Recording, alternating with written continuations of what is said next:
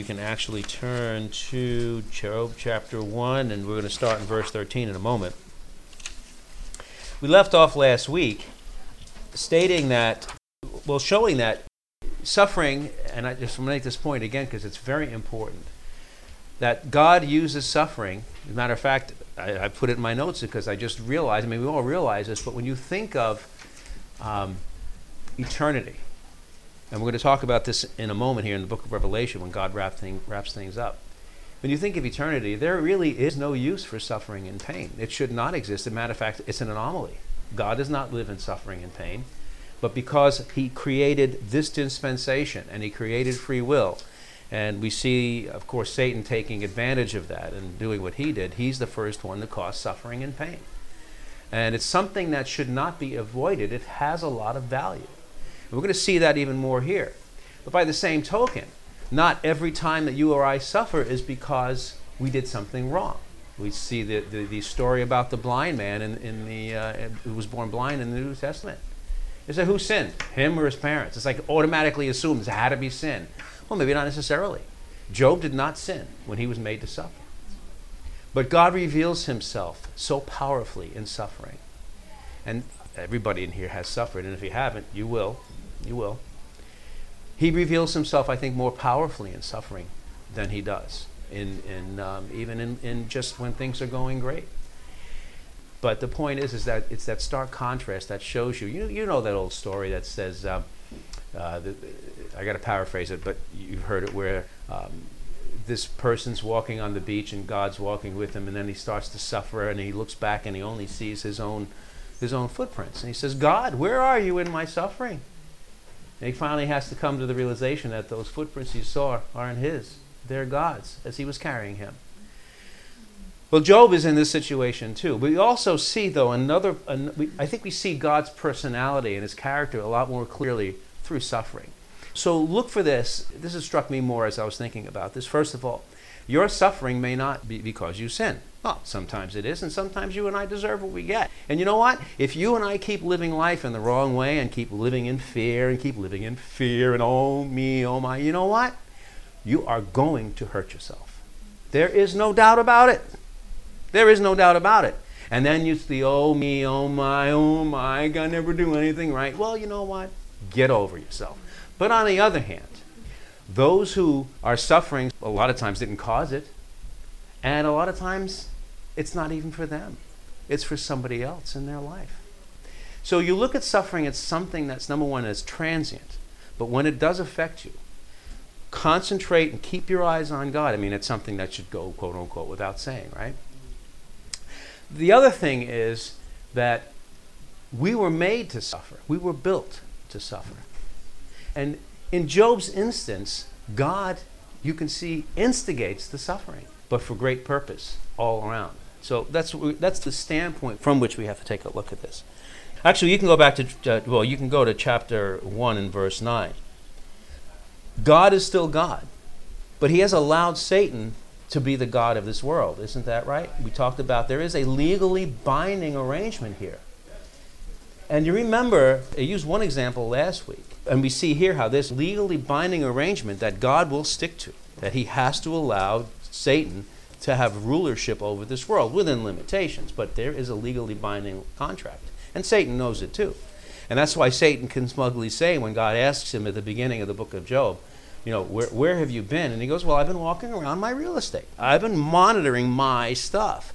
If you roll forward to the New Testament, and Jesus, before he starts his public ministry, he has to be tempted by Satan. What does Satan actually do to tempt him? He gives Jesus the option of saying, all I have is yours if you will obey me and fall down and worship me. He could only do that because legally he owns this world right now, doesn't he? As a matter of fact, he owns parts of this universe because we don't know exactly where his jurisdiction stops right now. But we also know that he's on a tight leash. But he does have some leeway, doesn't he? And God does not interfere with that. We also see that there is still communication between God and Satan. It's not like God's ignoring him. And they do communicate. We see that every once in a while in the book of Job, that they do actually meet with God. We also see another example of this. Remember that there was a couple of examples when Moses died, and there was a fight for the body of Moses. Even in that, there was a legality there that Satan was trying to go past his legality, but he at least even made the case that he should be able to have that body, the physical body of Moses, right? And there are other instances where even Michael the archangel says about Satan, he says, you know what? It's not my place to rebuke you. That's between you and God. So there's a legal precedence here. And that legal precedence also influences our, well, quote-unquote, relationship. We don't have a relationship with Satan, but we have to deal with him because it is part and parcel. We live in his domain, and we are the pawns in this chess game. So we see all of this wrapped up into the book of Job here, and that's how I wanted to start it. So if we look at Job chapter 1 and verse 9, we'll just review it. God is talking to Satan here, and he says, have you considered my servant Job? And so Satan here says, does Job fear God for nothing? Have you not put a hedge around him and his household and everything he has? You have blessed the work of his hands, so that his flocks and herds are spread throughout the land. But you stretch your hand out and strike everything he has, and he will surely curse it to your face. Now you notice, he's not saying here, and this is a subtle difference, but I want you to see this. He says, allow me to stretch my hand and strike him. He didn't say it that way. He's challenging God. Go ahead, God, you do it. Because if you do it, it's going to be worse. Does God actually stretch his hand personally out to touch Job? He let Satan do it, which is really what Satan wanted to do. So you see this in-your-face attitude. Believe me, Satan has a lot of hubris still. Even in the face of God, whom he can behold and see. Even in the face and the reality of Scripture, which he knows better than we do, the audacity, because he knows he has a legal right to do this right now.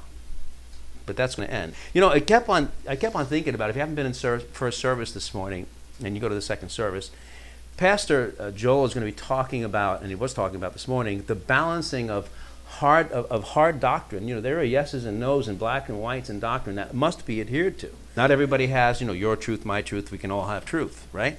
But on the other hand, people can bat each other over the head with Scripture, and it's like, go give your truth to somebody else. I don't need to hear it because all you're telling me is I'm wrong, I'm wrong, I'm wrong. So there's this balance and this dance between love and solid, sound doctrine. I mean, you see how Jesus treated the Pharisees, right? And also how he loved others as well. So there's this dance, and this dance still exists between God and Satan. And even though there's no love lost there, but there is this thing, and he allows us to be influenced by Satan. And did God stop loving Job? He did not. Did he ever stop loving his family? He did not. But he allowed these things to happen. So in verse 12, the Lord said to Satan, very well then, everything he has in it is in your hands, but on the man himself do not lay a finger. He's given him a little bit of leeway with him, but not too much. Okay? I want you to look at it as we move forward here as almost, well, I'm going to say it is. If you look, and we're going to look into this right now in a moment here as we go. I want you to look at it because this is the way I'm starting to really see it more and more as a gift to be allowed to suffer. I mean, look at the suffering that Jesus had to go through. And it was a gift. His suffering was a gift for us. Your suffering may be a gift to God. Job's suffering was a gift to God. You think about it. He never charged God in all of the things that happened to him. We're going to see a lot of this here. And also, we're going to see that it's because we were built for pain and suffering that God always puts it to good use. And I'll tell you the truth. I've said this to you, and you've seen it in your own lives. I think sometimes, unfortunately, I have to learn better lessons, or I learn lessons better. I infuse them into my being more when I have to suffer through something than when I'm given something. Now, that doesn't exclude learning from blessings, right? But think, sometimes it's a more poignant lesson to learn by suffering, or the suffering of somebody else that you love. Or someone might learn something from your suffering because your suffering may have nothing to do with you in God's plan at that point in time. I want to read you in Revelation chapter 20. You don't have to turn there. I'm just going to read this in a second. But suffering, to put an even sharper edge on the question, we also know that God himself said pain and suffering is not the normal state. And this is what I'm going to read to you from here. In his realm, what we call heaven, or eternity, I mean, however you want to slice it, where God is and where we are destined to go, hallelujah, these are attributes that will not be there. Revelation chapter 20 and verses 11, Revelation chapter 20, 11 through 21 and verse 5. This is an account of the end of the story. The end of the story as this age wraps to a close. Then I saw a great white throne and him who was seated on it. The earth and the sky fled away from his presence, and there was no place for them. And I saw the dead, great and small, standing before the throne, and the books were opened. Another book was opened, which is the book of life. The dead were judged according to what they had done as recorded in the books. Now that's the administration of fairness. Have you ever asked a Christian, do you want God to be fair to you? Do you think God's a fair God? Oh, yeah. Think twice before you answer yes. You don't want fair. You don't. Did Jesus want fair? Did Jesus demand his rights? Did Jesus demand what was coming to him? No. But this is the great white throne judgment. This is the very end. This is when everybody who has rejected God, rejected Jesus Christ, this is after the millennium. This is when it's all said and done, and it's about to be handed back up to eternity. All history is complete at this point. The last judgment is the administration of fairness, because those who do not want Jesus, those who do not want grace, I'll do it myself. Well, they're going to get what they deserve. They're going to get what they wanted. It's very fair. The dead were judged according to what they had done. No, that's fair. Verse 13. The sea gave up the dead that were in it, and death and Hades gave up the dead that were in them. And each person, here's this administration of fairness again, was judged according to what he had done. You notice, this has nothing to do with us, amen? Verse 14, then death and Hades were thrown into the lake of fire. Listen to it now. Death is also discarded. Death is also dealt what's fair. The misery and suffering, which is in the end, is death. That's the final outcome, right? Which is the antithesis of eternity. So even death is thrown away at this point. Fairness is complete. All judging is done. Death is thrown to the lake of fire. And it says the lake of fire is the second or the final death. If anyone's name was not found written in the book of life, he was thrown into the lake of fire. Revelation chapter 21 and verse 1. Then I saw a new heaven and a new earth. For the first heaven and the first earth had passed away. Remember we talked about entropy ad nauseum in this class? And if God created everything and he said it is good, I look around and I say, you know what? It may be pretty, but in the long run, the more you understand about the universe and about science and about how everything is degrading and we're all dying as well physically, how really good is that? How can you say to anybody, just one human to another, looking around and saying, yes, well, God created everything, but he said it was good. Because of sin, it's all dying, right? So here is where he's saying, it all passes away. There's something brand new coming. The laws of physics are changing to what they were when God created everything and when they were good.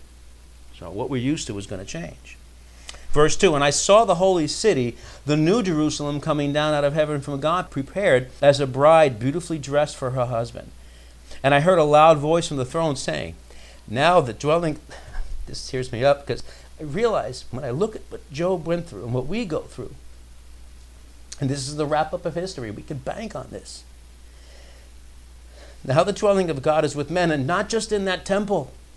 This is in us and for eternity everywhere. There'll be no place where God will not dwell, except one place, and that is hell, which is not populated yet, but it will be right at this time. They will be his people, and God himself will be their God. And listen to this, verse 4 in chapter 21. He will wipe every tear from their eyes. And just as importantly, there will be no more death or mourning or crying or pain. So I think that pretty well proves that these things are an anomaly, that they are not the way it should be, but we're so used to it. The dying universe, the death, pain, and suffering that we live in, and Job was part and parcel of it all. But it's only all for good reason. And when all the purpose for pain and suffering and entropy and deprecation and all this, when the purpose is served, It's going to go away. That's our future. That's the message we have, and only through Jesus Christ. And then right after he says that, in verse 5 of chapter 21 of Revelation, he who was seated on the throne said, I am making everything new. Then he said, write this down, for these words are trustworthy and true. And I can also read you, just read this for you, in 1 Corinthians chapter 2, verses 6 through 9. But as it is written, eye has not seen, nor ear heard, nor has entered into the heart of man the things which God has prepared. For everybody? No. We just saw what happens in the great white throne judgment, right? No. But it's for those who love him, right? And we also can dovetail that with what we've said many times, and you know the scripture. All things work for good. All things work for good for those who love God and are called according to his purpose, whatever purpose that might be. So let's talk about Job and see what God's purpose is in all of that and what you and I can glean out of this. The greater and deeper provision, as we will see, is by far the gifts of being made in God's image and being brought into a relationship with him, and then being given wonderful knowledge about him, and being allowed the rare opportunity, which we're going to see even more of here, to see how his heart, mind, and character work, and especially what his point of view is in everything. Finally, we are afforded the greatest of all honors, to be given eternal life, and then to continue to learn from Jesus and God and the Holy Spirit in their presence with minds that you and I will have, which we can't even know what we'll be able to think, and our wisdom and our perception, our modes of perception. I mean, we have 5 senses now and hardly use those. We use, 10% of our brains? Can you imagine what eternal life is going to be in these glorified bodies, and still learning more and more for eternity with enhanced capability to do so? I mean, this is where we're headed, in God's presence forever. No wonder Satan hates God's plan. I'd hate it too if I were him, because he has no more hope. He hates human beings and wants to show God that God is the foolish one for creating garbage like these flesh machines with these 3 pounds of gray matter, and that God has in Satan's point of view, the audacity to create something as beautiful as Satan himself, what he was anyway, the pinnacle of God's creation. And you look at this and God's telling Satan, this is going to be better than you by far, and he's going to judge your kind. No wonder Satan's a little angry. Of course, we know that who really the fool is. Satan is brilliant. He's a brilliant fool. Ever know anybody like that? You ever talk to a professor at a college who's a brilliant fool? Well, put that on steroids. And Satan is crazy too. You know what the definition of crazy is, right? That's right. He does not change his MO. He does not change his tack. It's so easy for us anyway to see through his spiritual, his machinations, that it's all the same. But people don't understand it because of this facade of difference. Like he'll appear as an angel of light to accomplish his work. He'll have this false trinity he's trying to build. He's trying to do what God does, right? And then he appears, we talked about this, as aliens, as UFOs, as this and that, everything. Gods, goddesses, mythology. It's all a presentation layer for the same garbage and the same MO behind it. It's just a presentation layer. That's all it is. It's just a facade. But it's effective. It works very well for limited human beings who don't have the Holy Spirit. So his strategy is bankrupt. But let's see now how all of this works together between God, between Satan, and now between Job and his 3 friends, plus this 4th young man called Elihu. Let's see how it all works. And then what we're going to do next week is we're going to now, after we set the stage here, we are going to see, after all of the machinations between all of these characters in this little play here, when God himself says to Job, all right, Job, let's get this settled here. Gird your loins, my friend. Get yourself ready, because you are going to stand like a man. I'm going to ask you some questions, and you are going to make an account of yourself. We're setting the stage here really to understand more about God from this point of personal relationship and his personal intent. And like I said, the reason why I keep saying this is because in this class, especially now we've had to teach the books of the law and we had to teach the history, we learn certain points of view about how God operates and how things work because of those situations. But now we've turned to the books of poetry, which really we shift gears on God's personality and how he applies himself in this relationship with us and others, because we've shifted from history, we've shifted from the move, counter move, and prophecy. We'll get back there. We got a lot more of that coming, right? But now we're shifting gears into a different mode of seeing God, and that's what I want you to get out of this. Okay, Job chapter 1 and verse 13. One day when Job's sons and daughters were feasting and drinking wine at the oldest brother's house, a messenger came to Job and said, "The oxen were plowing and the donkeys were grazing nearby." It was a normal day. And then the Sabians attacked and carried them off. Oh, I guess that day had an abrupt end to it. They put the servants to the sword, and I am the only one who has escaped. To tell you, imagine that. Satan was allowed to be so efficient in this first round of attacks that only one was allowed to escape, and that so that he could be the messenger of bad news. So don't be surprised if when God has scheduled some suffering for you or for me, that you may get the news by someone who was made to escape that suffering or that incident just so that they could be the ones to let you know it's your time. Something's wrong, like that phone call. We got into a car accident, I'm sorry, but your son is really in bad shape, and I'm a friend of his, and I was in the car, and thankfully I didn't get hurt too badly. Well, maybe he didn't get hurt too badly, so he could be the one to call you to bring you the bad news. I mean, just look at it this way. You don't know, right? Job doesn't know. But we're given a modus operandi here of how God allows things to work and how Satan can use situations. God, I think you see, because I know I see it, most of the time he will speak to us through other people. Most of the time he will manipulate situations to get us to understand or do or not do or see something. Isn't that correct? Well, Satan can do the same thing if he's allowed to. Matter of fact, this is exactly what's happening here. So always have your eyes open. Always have your eyes open. Because, as you and I go about our normal day, there are ones watching us on the good side of the equation and the bad side of the equation. And you realize that they are watching us more closely than you and I can watch ourselves, if you will, almost, or that we can watch others, because of the way we're locked into 4 dimensions. Remember, I've explained this to you, right? With Mr. and Mrs. Flat, and I'm not going to go through all of that again, but if you have somebody that's locked in 2 dimensions that has no capability to understand height, I can't understand height that well either.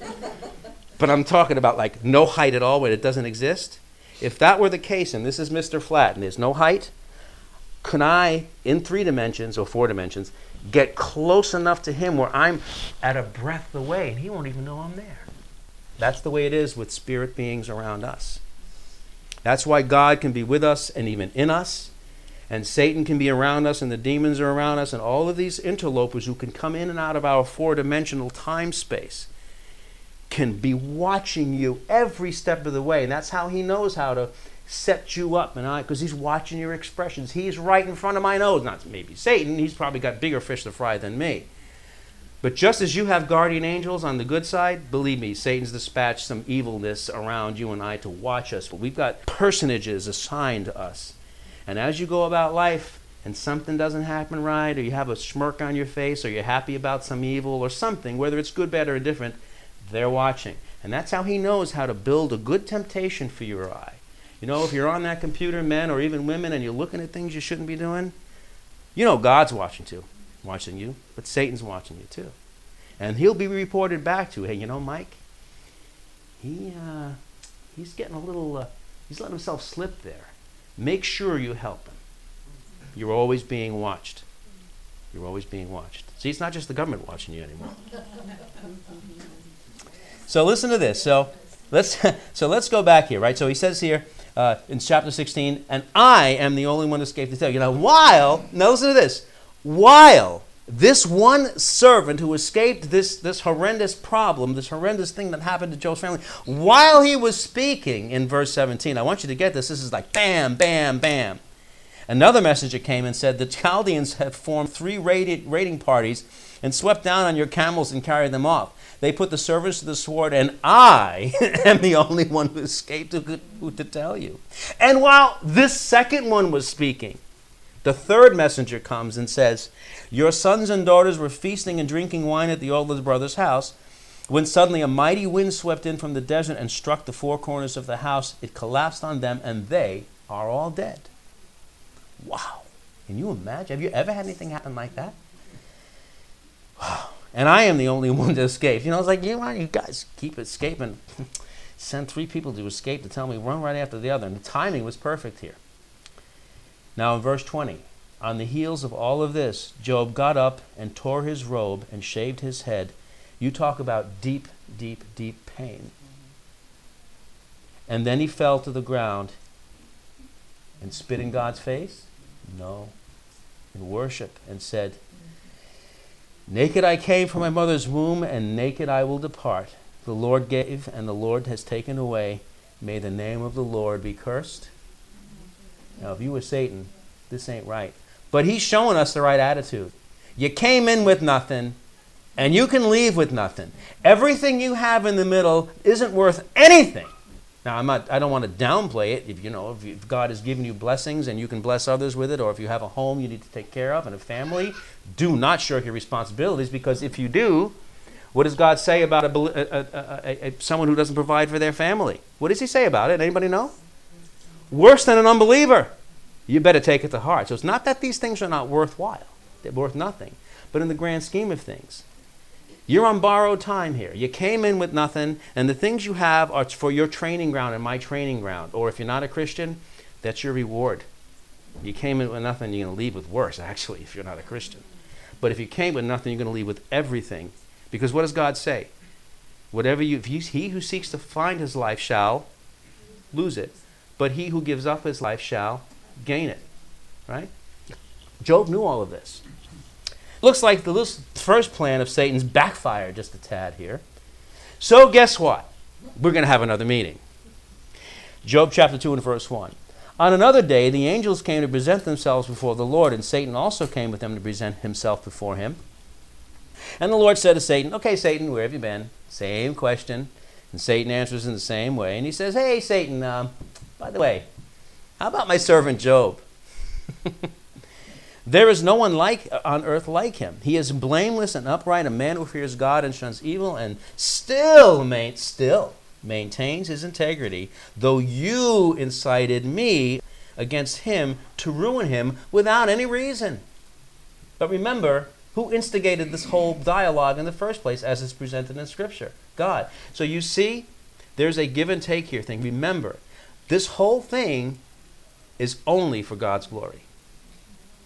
It's only for God's glory. And God's love for Job is going to shine through. And he's going to use this for Job's good in the end. But don't forget, it's all for God's glory. And this is what he's showing right here. In verse 4, Satan goes, yeah, sure, but skin for skin. It's like, Satan, you didn't think about this the first time? Except that God said, don't touch him.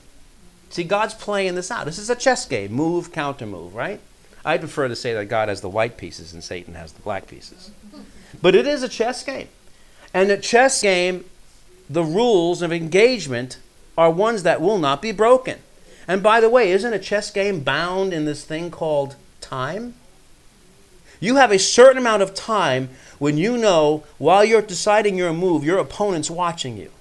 And once that clock is hit, when the opponent makes their move, okay, you've seen the calculations, and now you've been formulating your counter move. And when the clock is hit and it's your time, you now can start formulating your plan. I showed you how Satan did this.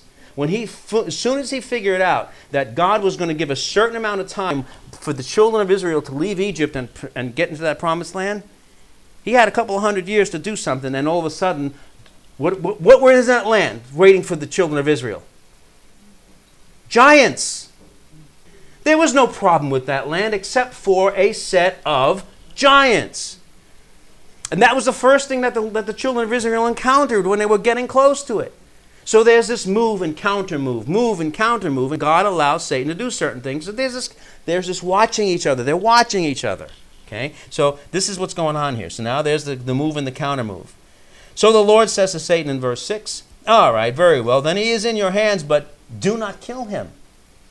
Do you think Satan's going to ask for that next? Sure, he didn't curse you, but if you kill him, well, wait a minute, if you kill him, he can't curse you, he'll be with you. Yeah. I guess that's the end of the game. Checkmate. So Satan went out from the presence of the Lord and afflicted Job with the boils, and you know the rest. And then in verse 9, Job's wife says to him, are you still holding on to your integrity? Now, this is like the icing on this old cake here, the cherry on top here. Curse God and die. Now, I can understand her exasperation, but be careful when you give somebody advice. Be careful, because it may be coming out of the sourness or the pain of your own heart. And if you're giving advice to someone you love, and a lot of times it's easier to give someone the hard advice when you love them than to give a friend hard advice, isn't it? Sometimes the advice can be a bat over the head, and this is exactly what this sounds like to me. I'm just saying. So what? Sure. I heard she lost her children and everything too. Right. And when she said that, I mean, it sounds really harsh, but she may have been like, "Oh, Joan, we just let it go." I mean, Chuck Swindoll gave that different perspective. Over the years, he's learned not to be so harsh with her because what she had already gone through. That's a good point. That's a good point. Right. It's a good point. And it amplifies the whole thing is that if you look at her, she is basically saying, I can't handle this. Where Job is saying, I'm having a hard time handling this too, but he's keeping his integrity. Is she starting to lose hers?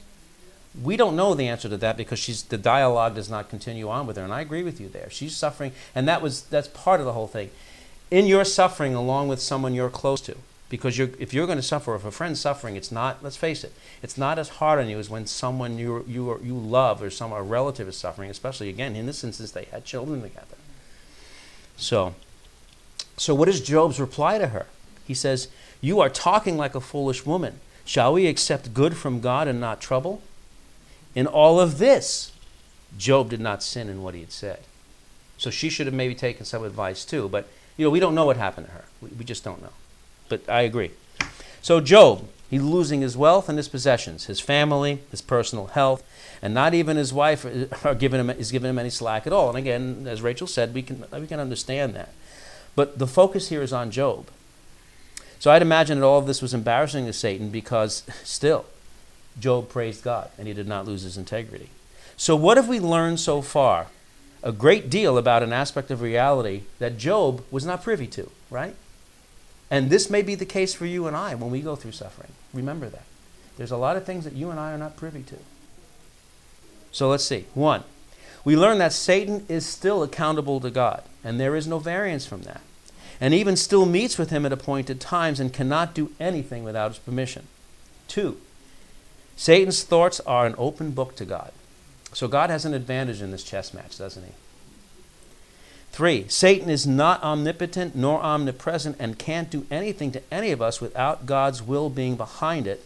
And if God's will is behind it, then you have nothing to fear. Well, it's okay to suffer. It's okay to be in pain. It's also okay to enjoy. It's also okay to enjoy prosperity and goodness from God's hand as well. Like Job said, should we accept one and not the other? Because we don't know everything in God's mind. We don't know what he's doing. 4, God's eyes are always on those who are his. That's very simple. 5, even your deepest sufferings are not necessarily punishment or even merely cause and effect, although these conditions can apply. I say a lot of times when it is punishment, you've probably been warned like a few times. I know it happens to me. I get spanked by God, and I can't say I wasn't warned. I know, But if you trip and fall down and break a tooth or something like that, God didn't warn me that there was this crack there, or that Doug stuck his foot out to trip me. It's all my wife. And she'll say, curse Doug and die.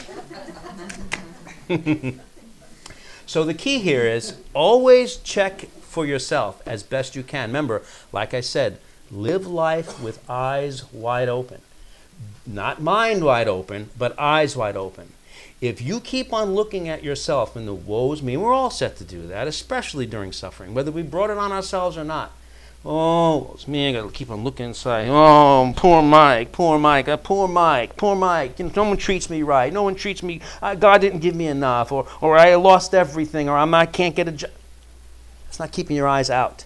That's not keeping your eyes up. So you're going to be in worse position than Job was, right? So always check how you live, what you're doing, or what you're not doing. Are you sinning or not? And I'm saying you may not have an 100% beat on any of this. No one can. But always keep watching. Always keep watching. Also, be aware that time and circumstances themselves are prominent in the experience of suffering. Are you at the wrong place at the wrong time or the right place at the right time? Well, only God knows that. But you're going to be someplace sometime, and everywhere you go, there you are. That's what I'm trying to say, but you try to figure that one out. Number 6. It is never beyond the realm of possibilities that during one of these meetings, God said to Satan, "Have you considered my servant? Put your name here." Never forget that. Never forget that. So now the rest of the book of Job consists of dialogue. And boy, there's a lot of it. If you ever tried to read the book of Job, guess what? We're not going to do that. So this is an overview, thankfully. But you should, because it is very poetic. It is very heart-wrenching, and there's a lot. If you can read, and I have a hard time doing it, but if you can read and sit and read that, you can really get to know Job and get to know his heart and get to know his feelings. And if you're into that stuff, more power to you. So it's Job and then his 3 friends trying to help him and commiserating and so forth. And we're going to talk a little bit about that. So let's look at now. We have do we have to stop like right now? We got like a minute left? All right, let's just do a quick summary of his friends and we'll pick up next week. Eliphaz. His arguments sounded good, but he had based them on his own observations and experience, saying that Job must be suffering as a result of sin in his life. Not a good case, because we are told that Job is an upright man and upstanding man. So that was Eliphaz's advice to Job. Some of his advice ain't so great here. Bildad. He argued from the viewpoint of tradition. He was really trying to advise Job that Job himself was a hypocrite. Zophar pressed more of the orthodoxy into service as a way of also telling Job that he must have had a hand in his own predicament because of the way he must have lived his life. That's the batting over the head without the love piece, isn't it? And then there's another man here, a young man, younger than the others, named Elihu, who appears on the scene about 3/4 of the way through the story. So there's a long diatribe between these guys and Job and amongst themselves. Then Elihu comes on the scene, and he takes a position against the cases laid out by Job and his 3 companions. He actually looks upon it differently. So we're going to talk more about that. Unfortunately, we have to wait until next week. I want a Bible study hour. He's the only one that was not condemned by God. That's right. At the end of the book, God says, you pray for your 3 friends. That's right. No, that's right. Yeah. Isn't that interesting? He's sort of an appendage, because everybody looks right. They really concentrate on the 3 friends, but they forget about this young, and he's younger. Isn't that interesting? How, it also, we know in the New Testament, when advice is given to pastors and those who are responsible for the flock, and God says, don't let any of them despise you because of your youth. This dichotomy, this mustard seed thing, this twist that God gives everything that only he can work out. And that's why beings like Satan and even us look at it and say, God, how can you take a young man who's younger than me and have more wisdom than me? So there's a lot more to it. The reasoning of his friends, though, wouldn't you say that that's typical even now when anybody goes through suffering? Those are like the 3 arguments you get. Exactly. That's a very good point. And an extension to that point exactly is, it depends on which side of the suffering you're on, right? If you're the Job in the instance, you've got to watch your friends and what they say. But if he's the Job, well, no, because you'd be his wife telling him to just go curse God and die, so that wouldn't be it. That's probably not a good one. He'll stick his foot out. So let's say Becky was the friend. I mean, Becky was the one suffering, and you were the friend out of maybe others that might be around her. Which one of them would you be? That's a very good point. So no matter what side of the suffering equation you're on, you've got to keep your eyes open. Watch yourself. and watch others around you. Because you never know when you'll slip into being one of these, or Job's wife, or whomever, and not realize that your own attitude is muddying the waters, and God may have to say, you know what, I'm going to have her pray for you because I don't like what you said to her about her predicament. Just as an example. Anyway, everybody have a wonderful week. I will see you next week. Remember, there is no class on the 23rd.